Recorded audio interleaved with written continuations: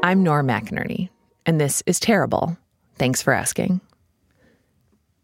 Today's episode is about suicide, so I want you to just be aware of that.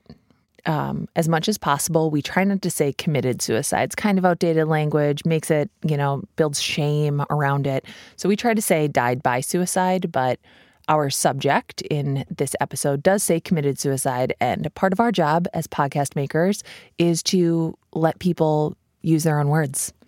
So this whole month of September is about suicide. It's National Suicide Prevention Awareness Month. So at TTFA, we're going to be talking a lot about that. For a lot of reasons, a lot of our listeners have been affected by suicide. I have been, people I love have been, and I know from my experiences and the experiences of those around me and all of you who email us and reach out to us that it's a hard topic. It's a hard topic to listen to. It's a hard topic to talk about and to get other people to talk about. So I get it. I get that. And wherever you are, I hope that this episode is helpful in some way. I hope that if you need comfort, you find it. If you need insight, it offers it to you. And that if you are struggling with this topic, that you know that you are not the only person. I am as well. And so is Annie. I had moved into a new apartment. I'd left our house. I wasn't able to stay there because it was too painful and it was scary for me to stay there. And I was getting it ready to sell and it needed to be cleaned. So I stopped by the house. There were people who came over and took everything away while I was not there. They donated what they could. They threw everything else out. And they just left little bits and pieces of trash behind. And I gathered all that up. I put it in my trunk. And I remember it was cold. And I drove away and passed by the Dairy Queen on my way to my new apartment. And I didn't want to take those things to my new apartment to throw them away because everything from the house scared me in some way. And I didn't want to bring any bad energy into my new place. So I threw everything away on the way home, standing in the Dairy Queen parking lot at the dumpster in the cold weather, just feeling cold and empty inside. That was all I had left, I felt like, of my previous life.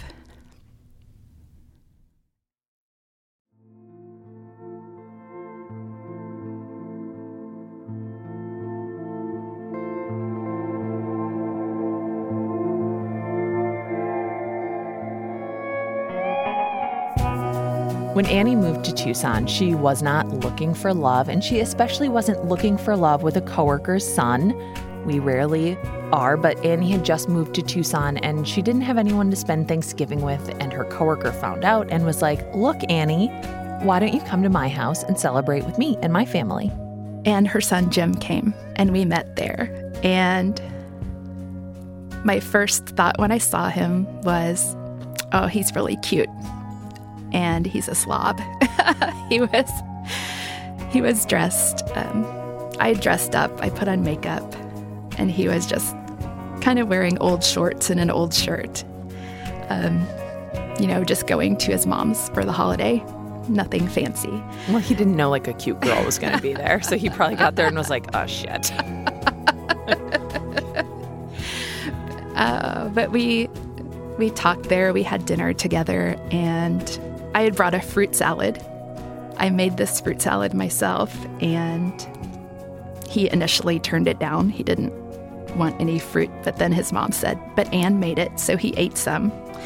And as he was eating it, there were stickers still on the cut up apples that I had forgotten to take off. You're like, I cooked. That's about how much I cook.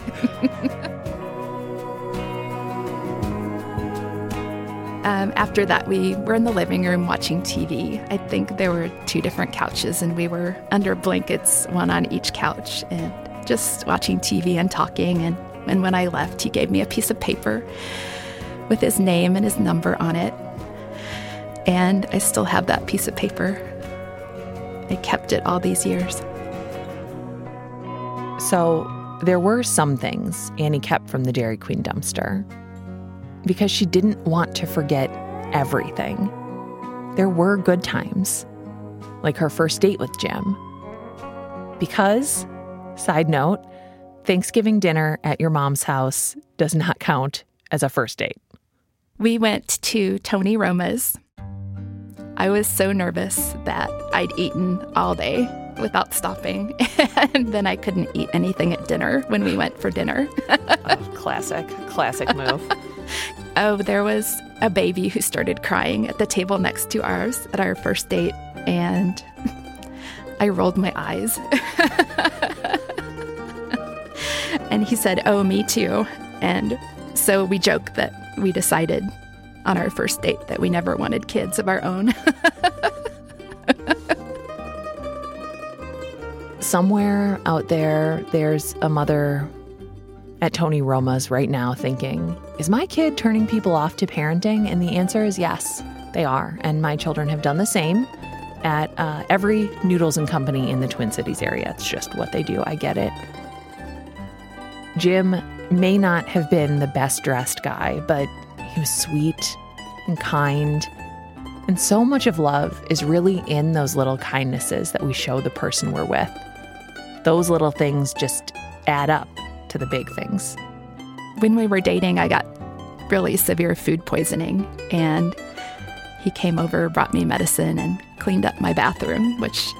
How long had you been dating at that point? Oh, my goodness. Maybe a month. Woo! Yeah.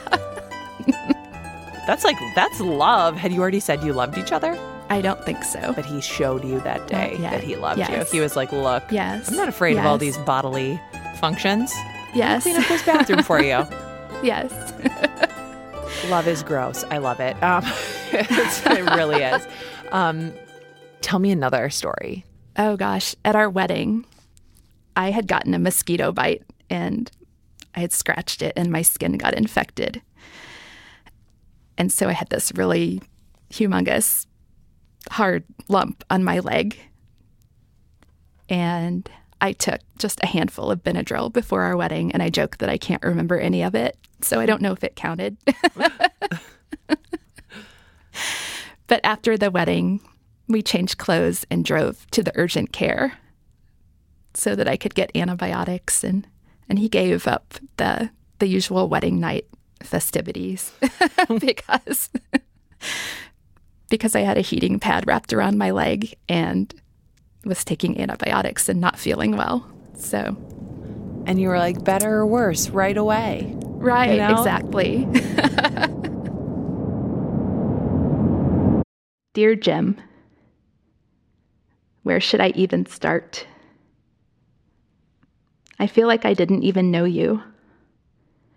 I can't reconcile the kind man you were with the person who put a shotgun in his mouth and pulled the trigger 4 months ago.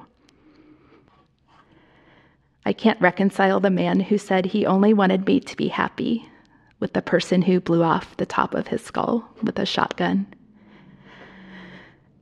I can't reconcile me who catches bugs in the house and puts them outside instead of killing them, being married to a person who could commit this ultimate act of violence on himself.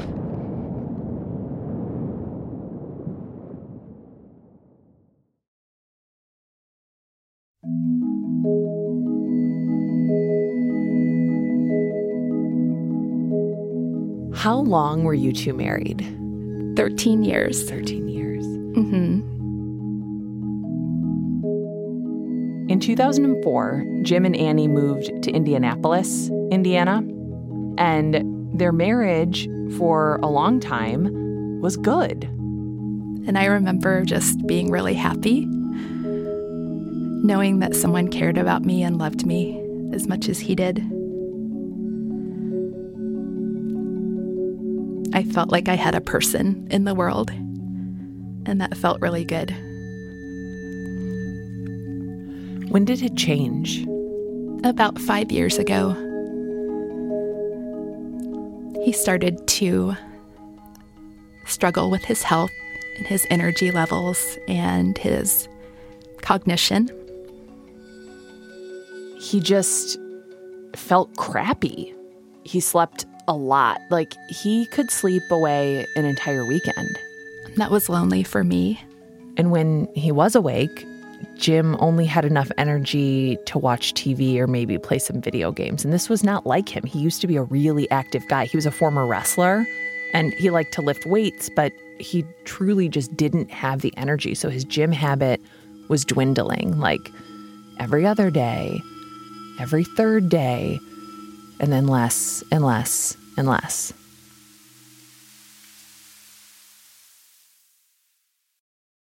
And then one day, basically out of nowhere, Jim walked away from his job. Like, literally just got up, walked out the door. He came home, and I wasn't there at the time, but when I got home, he had locked himself in one of the bedrooms.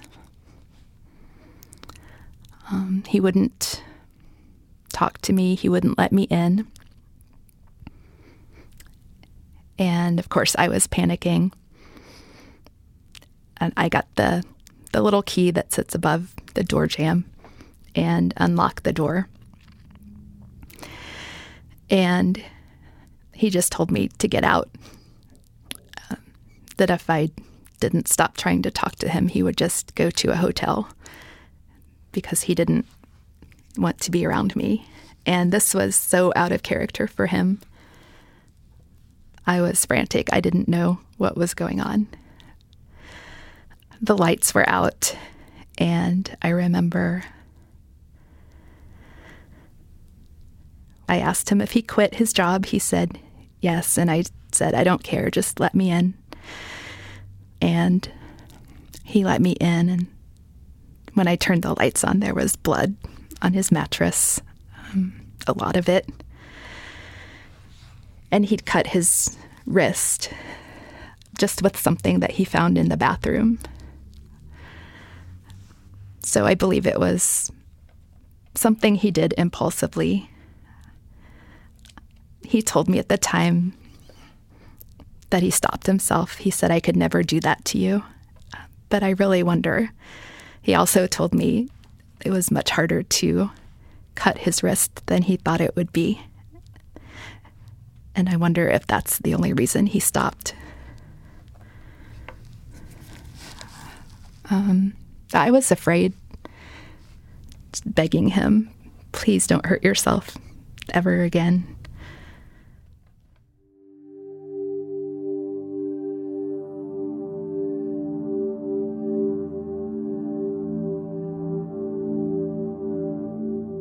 So the next day, he seemed to be back to normal, which sounds strange, but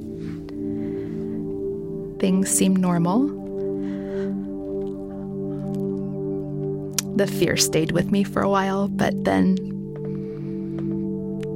I kind of just forgot about it, if you can believe that.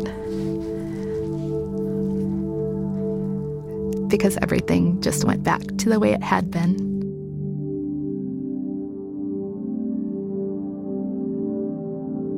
Everything went back to the way it had been, but also not. Things weren't good again, but they also weren't as dramatically bad. They were just operational. They were okay. Annie and Jim shared the same space, but not each other. Jim went to all kinds of doctors and holistic practitioners, but nobody could figure out what was wrong with him. And he did try. He tried everything that was recommended to him. He was told to give up certain foods. He tried sitting in the sauna to release toxins. He did anything he could think of to try to feel better, and just nothing really helped.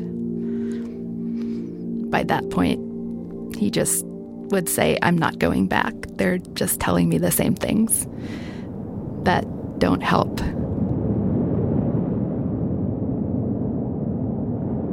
Let me start with the emotion of fear, one of my strongest emotions since you killed yourself. I am fearful that I was living with a stranger who is hiding his true self and lying to me. I am scared to trust my own judgment now. After a while, I got pissed as hell at you, even for small things. You killed yourself sitting in the chair that the cat liked to sleep in during the day. You were the cat's favorite person, and she is still looking for you. But most of all, I'm angry at what you've done to me and to your family. Your mom is devastated.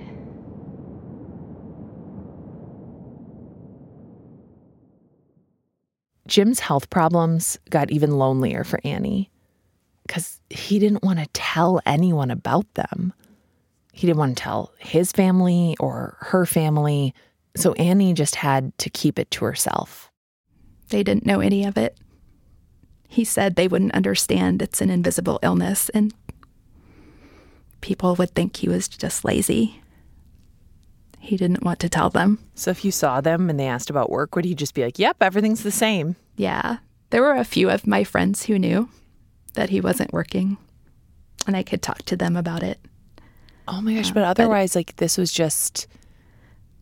Yeah, it was isolating for me. I was in a job where I wasn't really happy in the first place and just felt more pressure that I needed to stay there, to have the funds, to try different doctors, to have the health insurance.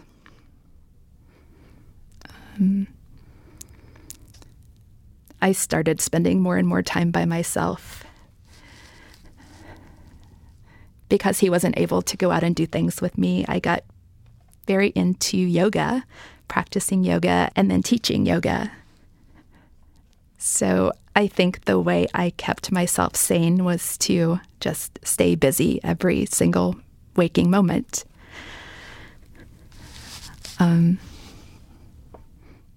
Because I was so helpless in the face of what he was going through.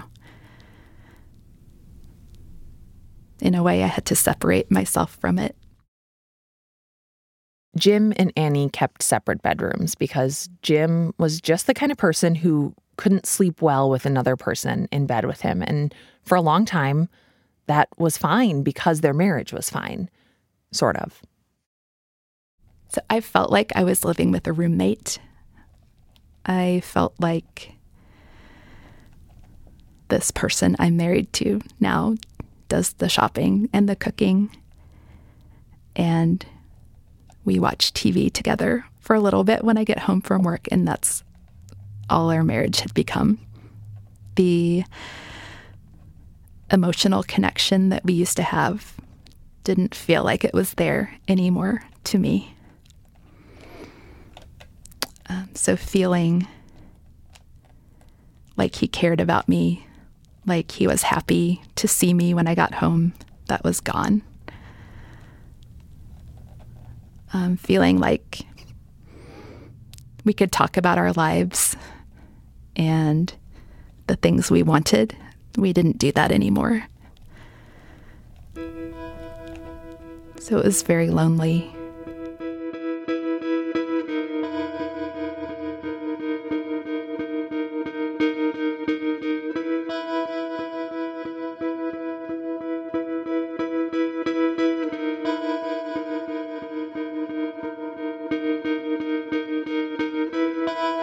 We are going to take a little break here.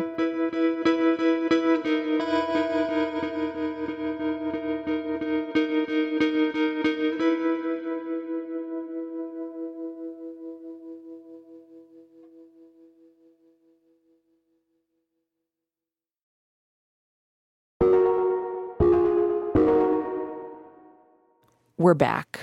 Annie and Jim's marriage is not good, not intimate. It's like that for a long time, like years, 4.5 years.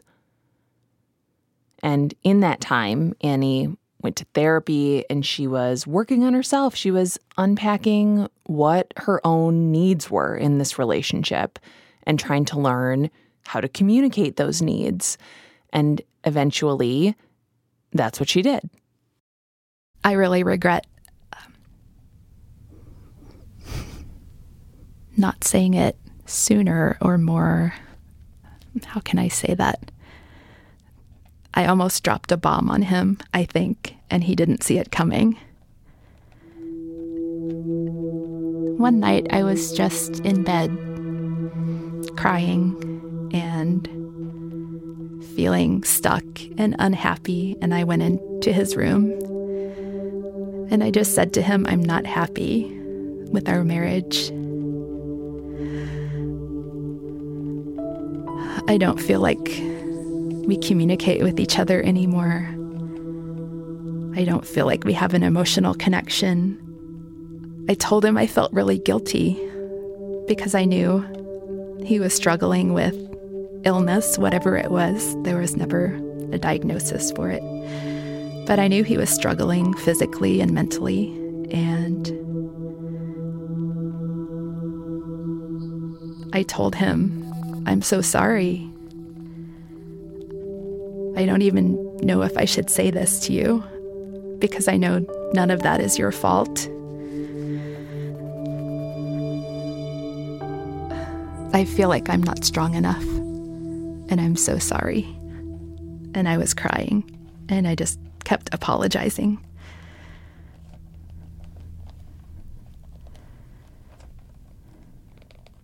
What was his reaction?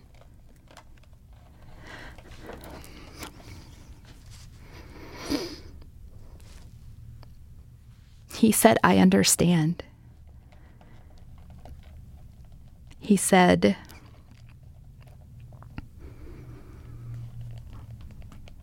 I can't imagine how you could not feel that way. I can understand that it's been hard on you and lonely for you.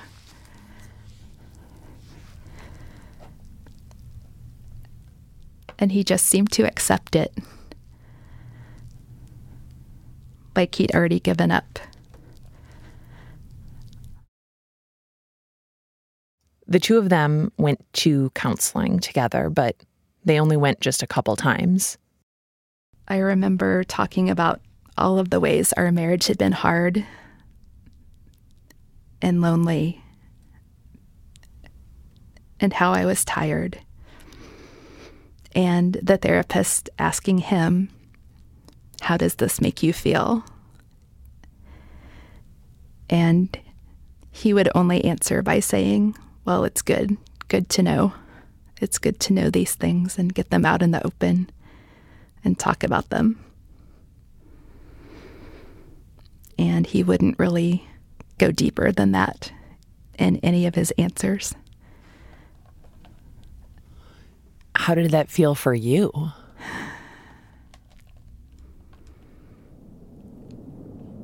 I thought, he's not even trying.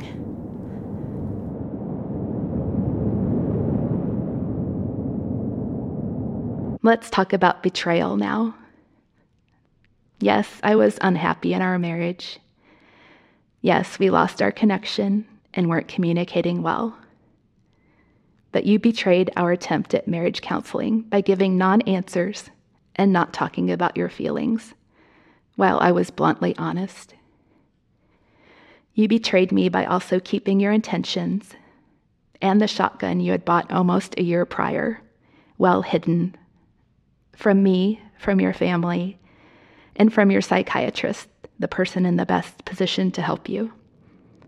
Any of us would have done anything to help you, but you didn't allow us to. You kept complete control of the situation by withholding information and lying to everyone. You made me feel like my honesty killed you, but it was your deception instead.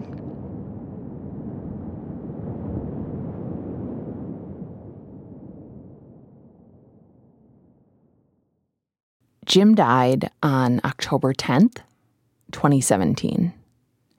Annie came home and she found him in their house.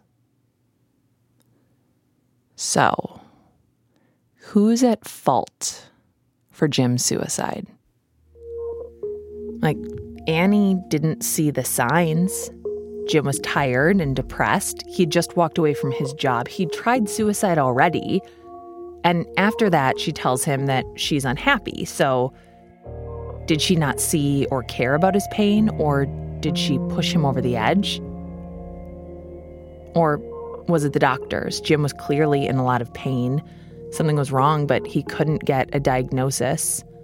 And would the right diagnosis have gotten him the right care or medication? Did the doctors just not take him seriously? Did they not give him what he needed? Or was it Jim?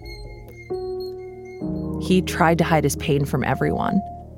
He stopped going to doctors and doing things to take care of himself. He stopped connecting with his Annie, who was just trying to take care of them both.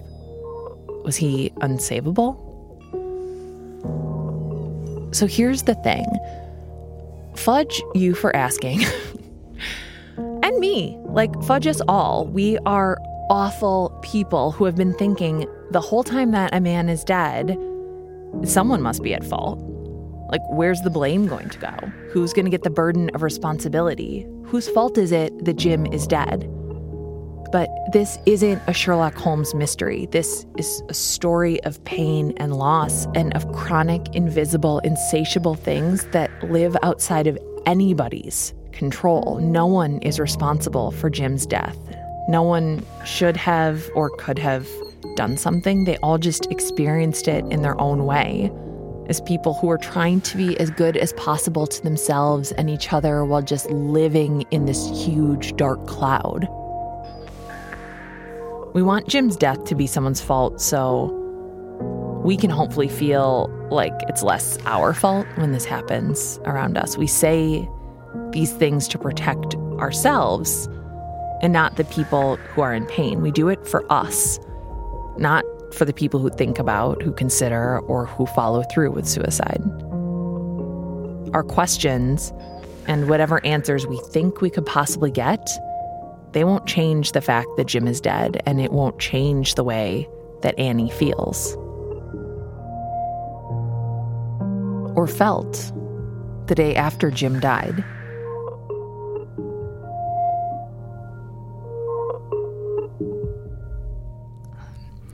I was still shaking. And I got to my brother's, lay down in bed. And the friend came over with the coloring books and a bowl of chili. And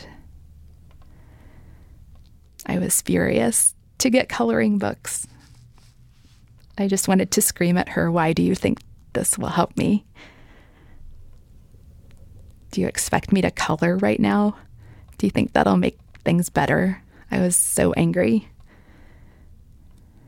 And I let my brother eat the chili because obviously I couldn't eat anything. I had my phone. My phone was a lifeline, and I could text friends. So I texted a friend that day, and I remember saying, "I wish I could be somewhere else. My brother just doesn't understand what to do with me, and I feel so lonely." And he said, "I think no matter where you are today, you're going to feel lonely, and you're going to feel like no one understands." And he was right. What nobody understood was that there was way more going on inside of her head and her heart. Finding Jim, the way he died, it triggered an immense amount of fear in her, and that fear was crippling.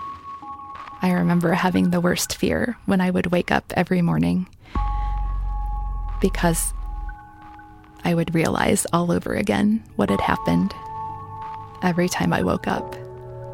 And I would want to escape from that, so I would take a handful of sleeping pills first thing in the morning after I woke up, trying to make myself go back to sleep so that I could just forget. And it didn't really ever work. I would just lie in bed with my heart racing, not able to relax, my body tense, feeling a squeezing pressure in my chest, but afraid to get out of bed because then I'd have to face the world in which this happened, and that felt too overwhelming. And then my bed started to feel like the only safe place for me.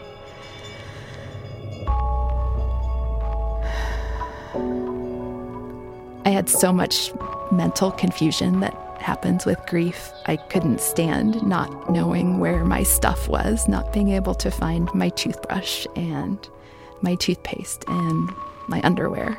So I had to go back to the house just so I would know where everything was. I stayed mostly in my bedroom. I became afraid of the dark, thinking that there was something in the house that would hurt me.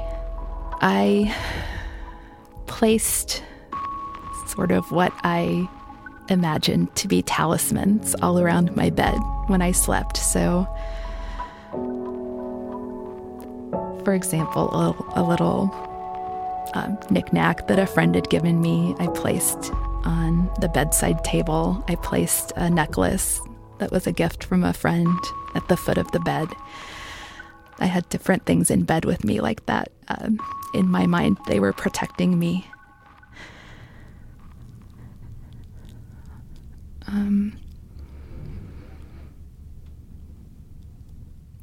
I think when someone you love dies by suicide, all of your assumptions about the safety of the world get stripped away, and so the outside world felt completely unsafe as well. I didn't really want to see anyone. Part of that was my own shame about what had happened. Part of it was thinking they're going to give me coloring books or bath salts, and I just won't be able to handle that. Thinking that nobody could understand what I'm going through.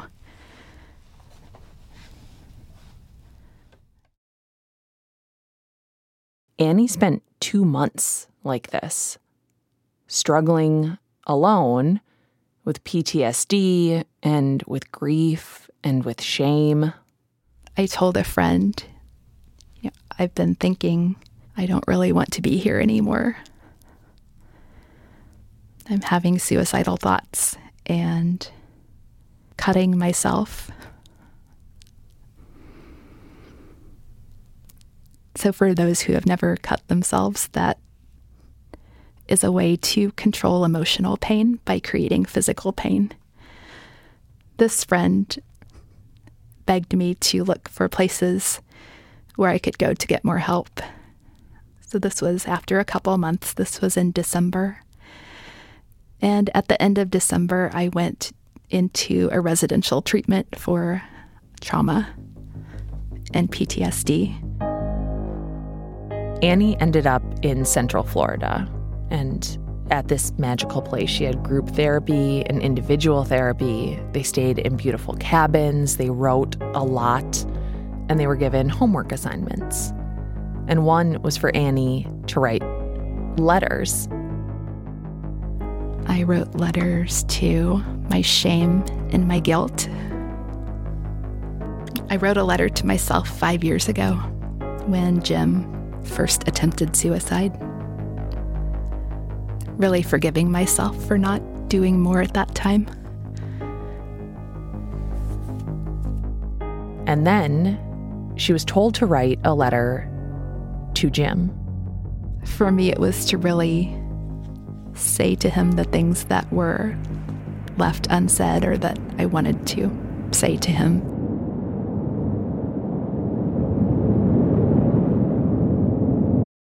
I was traumatized by finding your body in the state that it was in. I eventually developed PTSD. My feelings and emotions were so strong. They felt like they could literally kill me. You knew I was suffering from anxiety and depression already. I have to assume you didn't give much thought to how much worse those would become. I guess your brain was fucked up and not working right, and I'm supposed to have compassion for you because of that.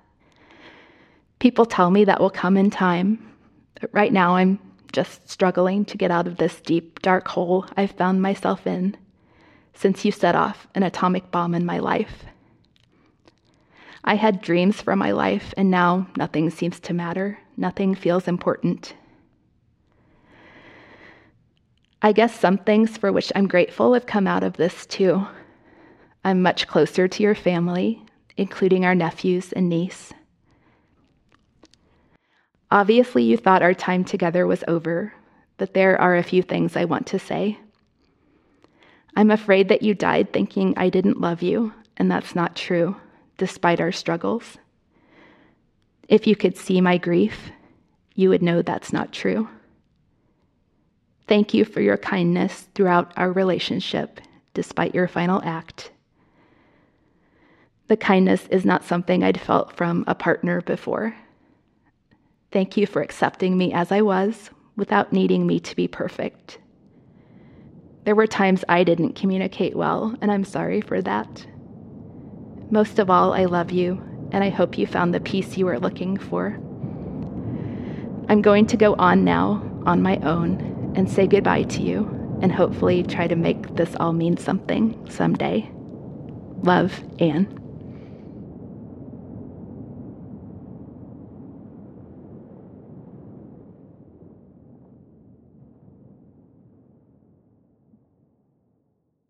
What was it like to read that the first time, to read it in front of all these other people that you know are trying to heal from different things? Yeah.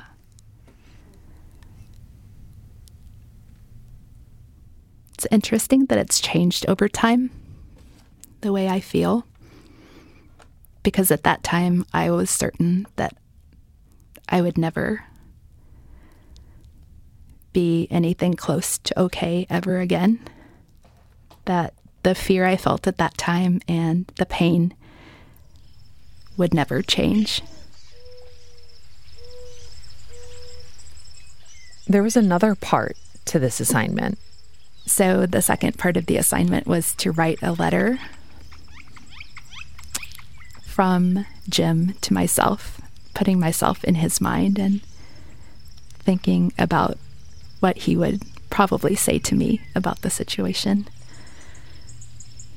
There was a screened-in porch on the back of our cabin, so after my sessions for the day, I would go there with my notebook and a bottle of water and a pen and sit down, and people there jokingly called it word vomit. So just put onto paper whatever words came out without really thinking about it. And that's how I feel these letters came out of me. They just poured out of me without really any thought going into them.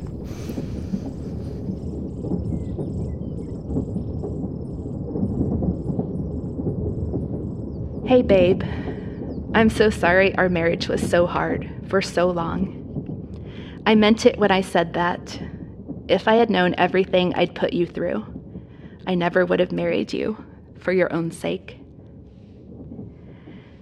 When I attempted suicide 5 years ago, but stopped and said that I could never do that to you, I really did mean it at the time.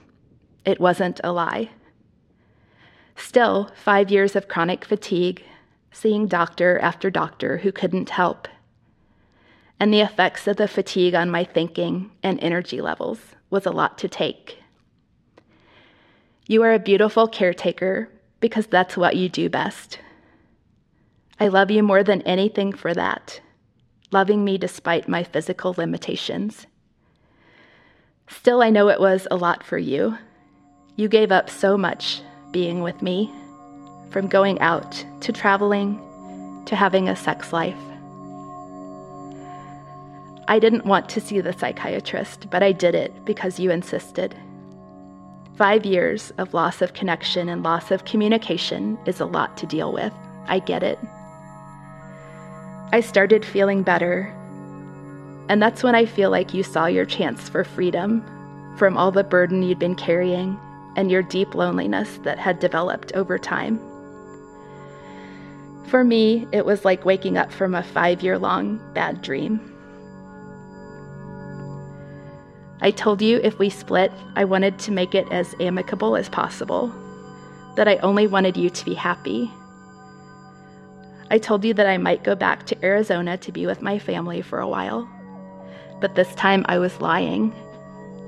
I saw you crumbling, struggling with your own anxiety and depression, and I didn't want to burden you anymore. You must remember Thanksgiving of 2016, when I said to my brother John, "If I die, you don't have to do anything special, like have a ceremony for me." You overheard this comment, and John and you were both confused. It seemed like such a non sequitur to you, but you shrugged it off as me being me. Here's the truth. 5 days after we got home from that trip, I bought a Mossberg shotgun at Walmart. I know that you found the receipt later, when you were cleaning out the house. There was no waiting period, and you didn't notice anything unusual on the credit card statement. This is just what I wanted, to hide this from you. Having a shotgun gave me a sense of relief, a feeling that I had some control over my life, and I could take action if I couldn't bear my life anymore.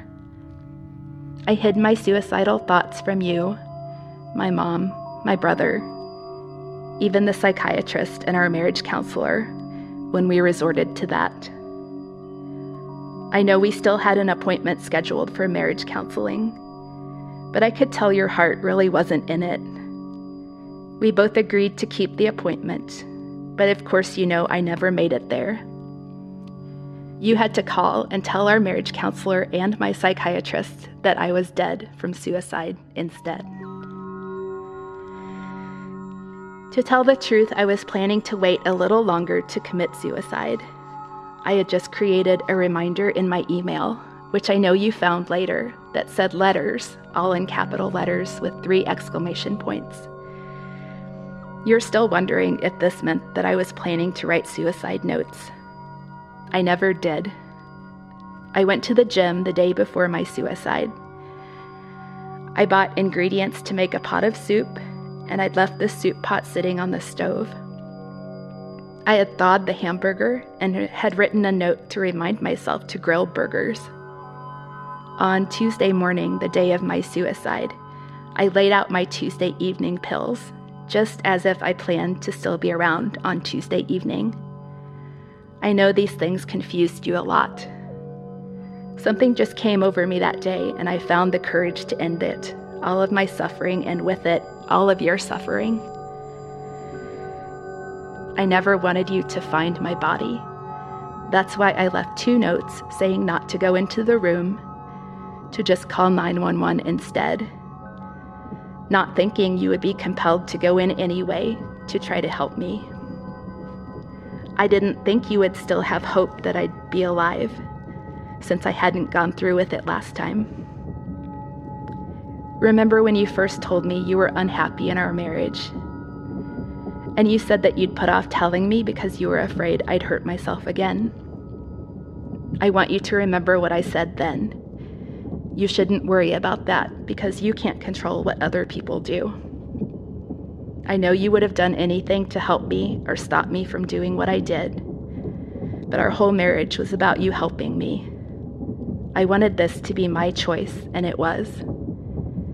In my mind, I was protecting you by not letting you see it coming. I wasn't really thinking about the aftermath for you or our families. In that moment, nothing could have stopped me.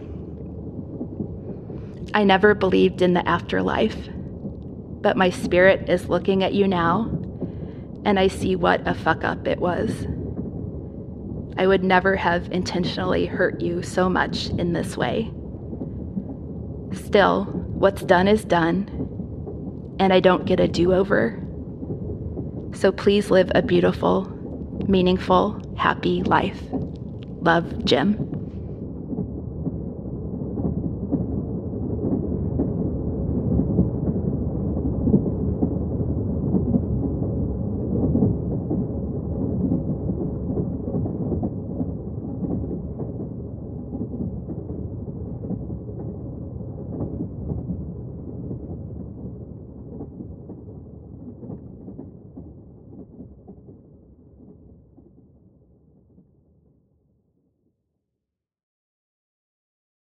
And then it was time to go.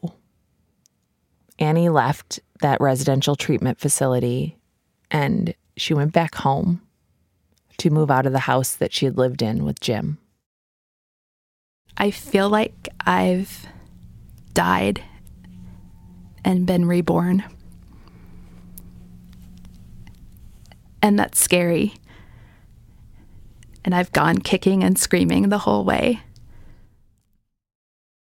She had professionals pack it up and donate stuff. And when she did the final walkthrough, you know, every time you do a final walkthrough, when you move out of a house, there's just random stuff left behind. You're like, why? Who thought I needed one hanger here? Why is there like a broken comb and a bunch of receipts? Like, I don't need this. So that's what Annie had to do. She had to gather up all of those little scraps of the life that she had shared with Jim and go find a dumpster to throw it in. Because I've started completely over with my life.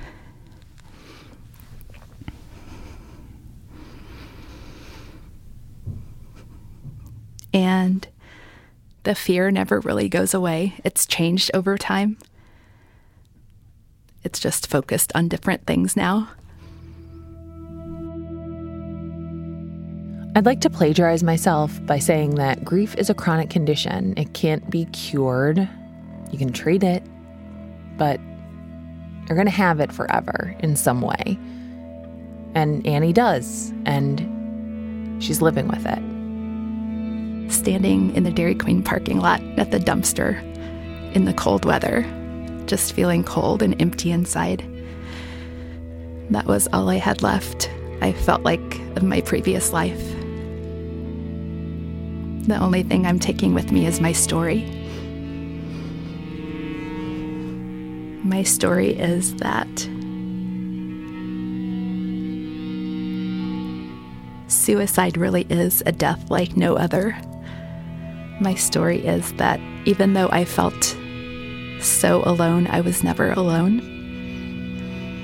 And my story is that I'm a warrior. I have more courage than I ever imagined. I wish I didn't have to know that, but I do. And I want people to know that they can survive.